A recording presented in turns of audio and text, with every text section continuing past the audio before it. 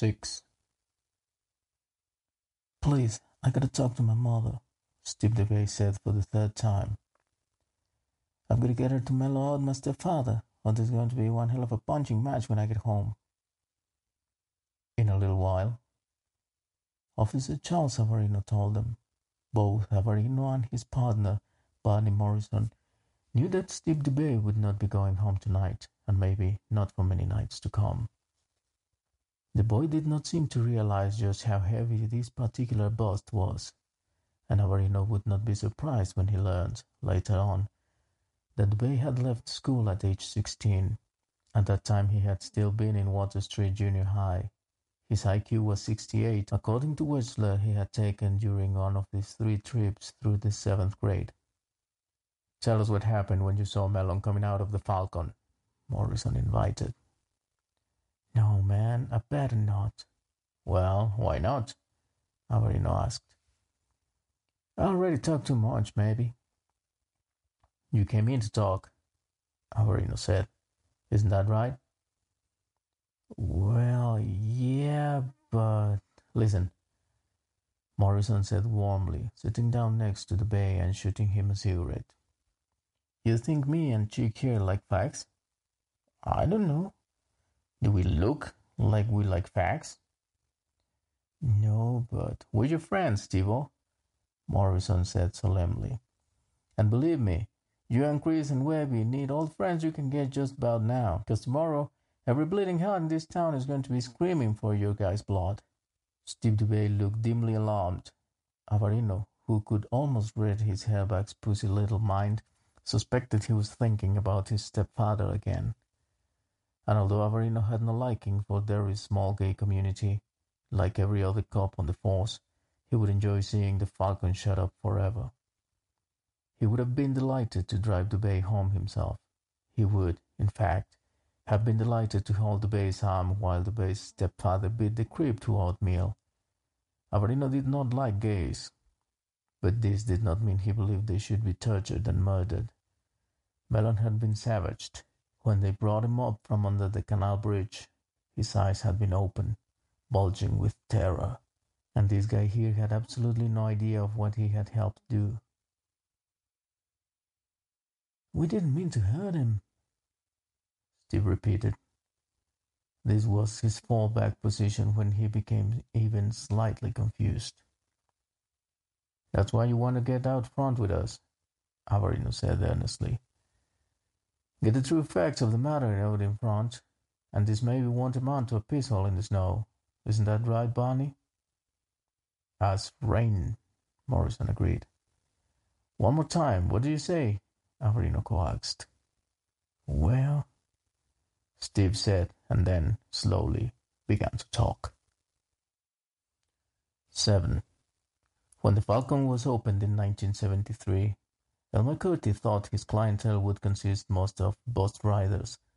The terminal next door serviced 3 different lines: Trailways, Greyhound, and Aroostook County. What he failed to realize was how many of the passengers who ride buses are women or families with small children in tow. Many of the others kept their bottles in brown bags and never got off the bus at all. Those who did were usually soldiers or sailors who wanted no more than a quick beer or two. You couldn't very well go on a bender during a 10-minute rest stop. Cuddy had begun to realize some of these home truths by 1977, but by then it was too late. He was up to his teeth in bills, and there was no way that he could see out of the red ink. The idea of burning the place down for the insurance occurred to him, but unless he hired a professional to touch it, he supposed he would be caught, and he had no idea where professional arsonists hung out anyway. He decided in February of that year that he would give it until July the 4th.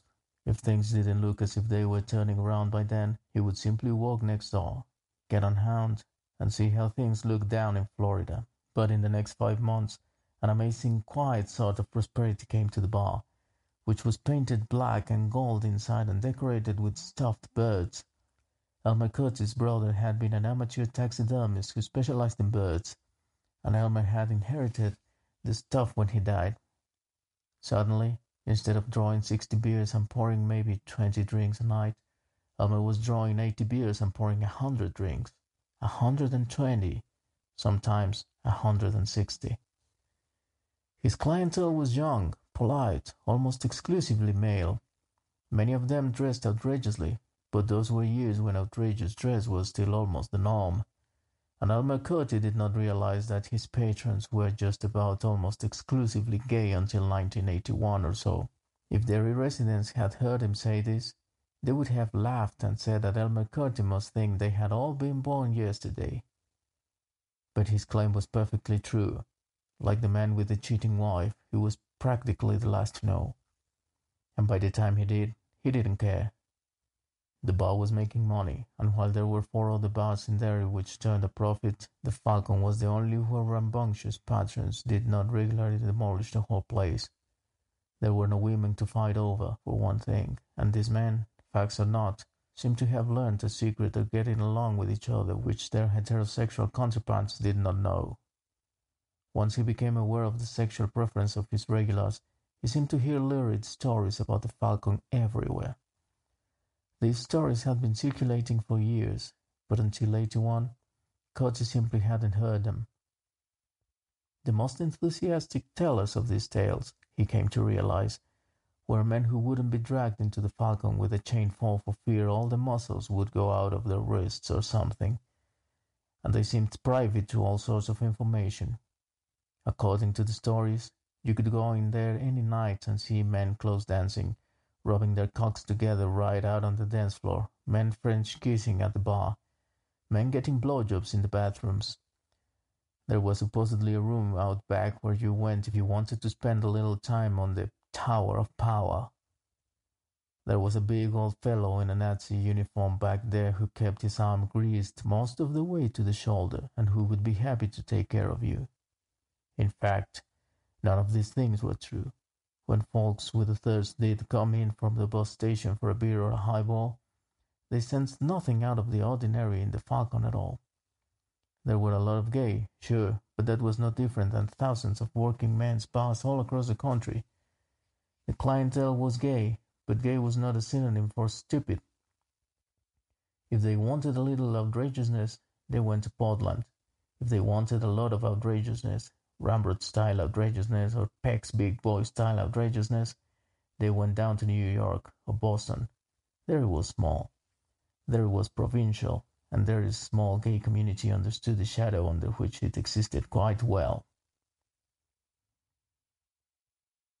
Don Haggerty had been coming into the Falcon for 2 or 3 years on the night of March 1984 when he first showed up with Adrian Mellon. Before then, Haggerty had been the sort who plays the field, rarely showing up with the same escort half a dozen times. But by late April it had become obvious even to Elmer Curti, who cared very little about such things, that Haggerty and Mellon had a steady thing going.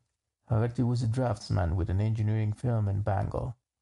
Adrian Mellon was a freelance writer who published anywhere and everywhere he could: airline magazines, confessions magazines, regional magazines, Sunday supplements, sex letter magazines. He had been working on a novel, but maybe that wasn't serious. He had been working on it since his 3rd year of college, and that had been 12 years ago. He had come to Derry to write a piece about the canal. He was on assignment from New England Bayways, a glossy bi-monthly that was published in Concord. Adrian Mellon had taken the assignment because he could squeeze Bayways for 3 weeks' worth of expense money, including a nice room at the Derry town house, and gather all the material he needed for the piece in maybe 5 days. During the other 2 weeks he could gather enough material for maybe 4 other regional pieces. But during that 3-week period he met Don Haggerty, and instead of going back to Portland when his 3 weeks on the cuff were over, he found himself a small apartment on Kossuth Lane. He lived there for only 6 weeks. Then he moved in with Don Haggerty.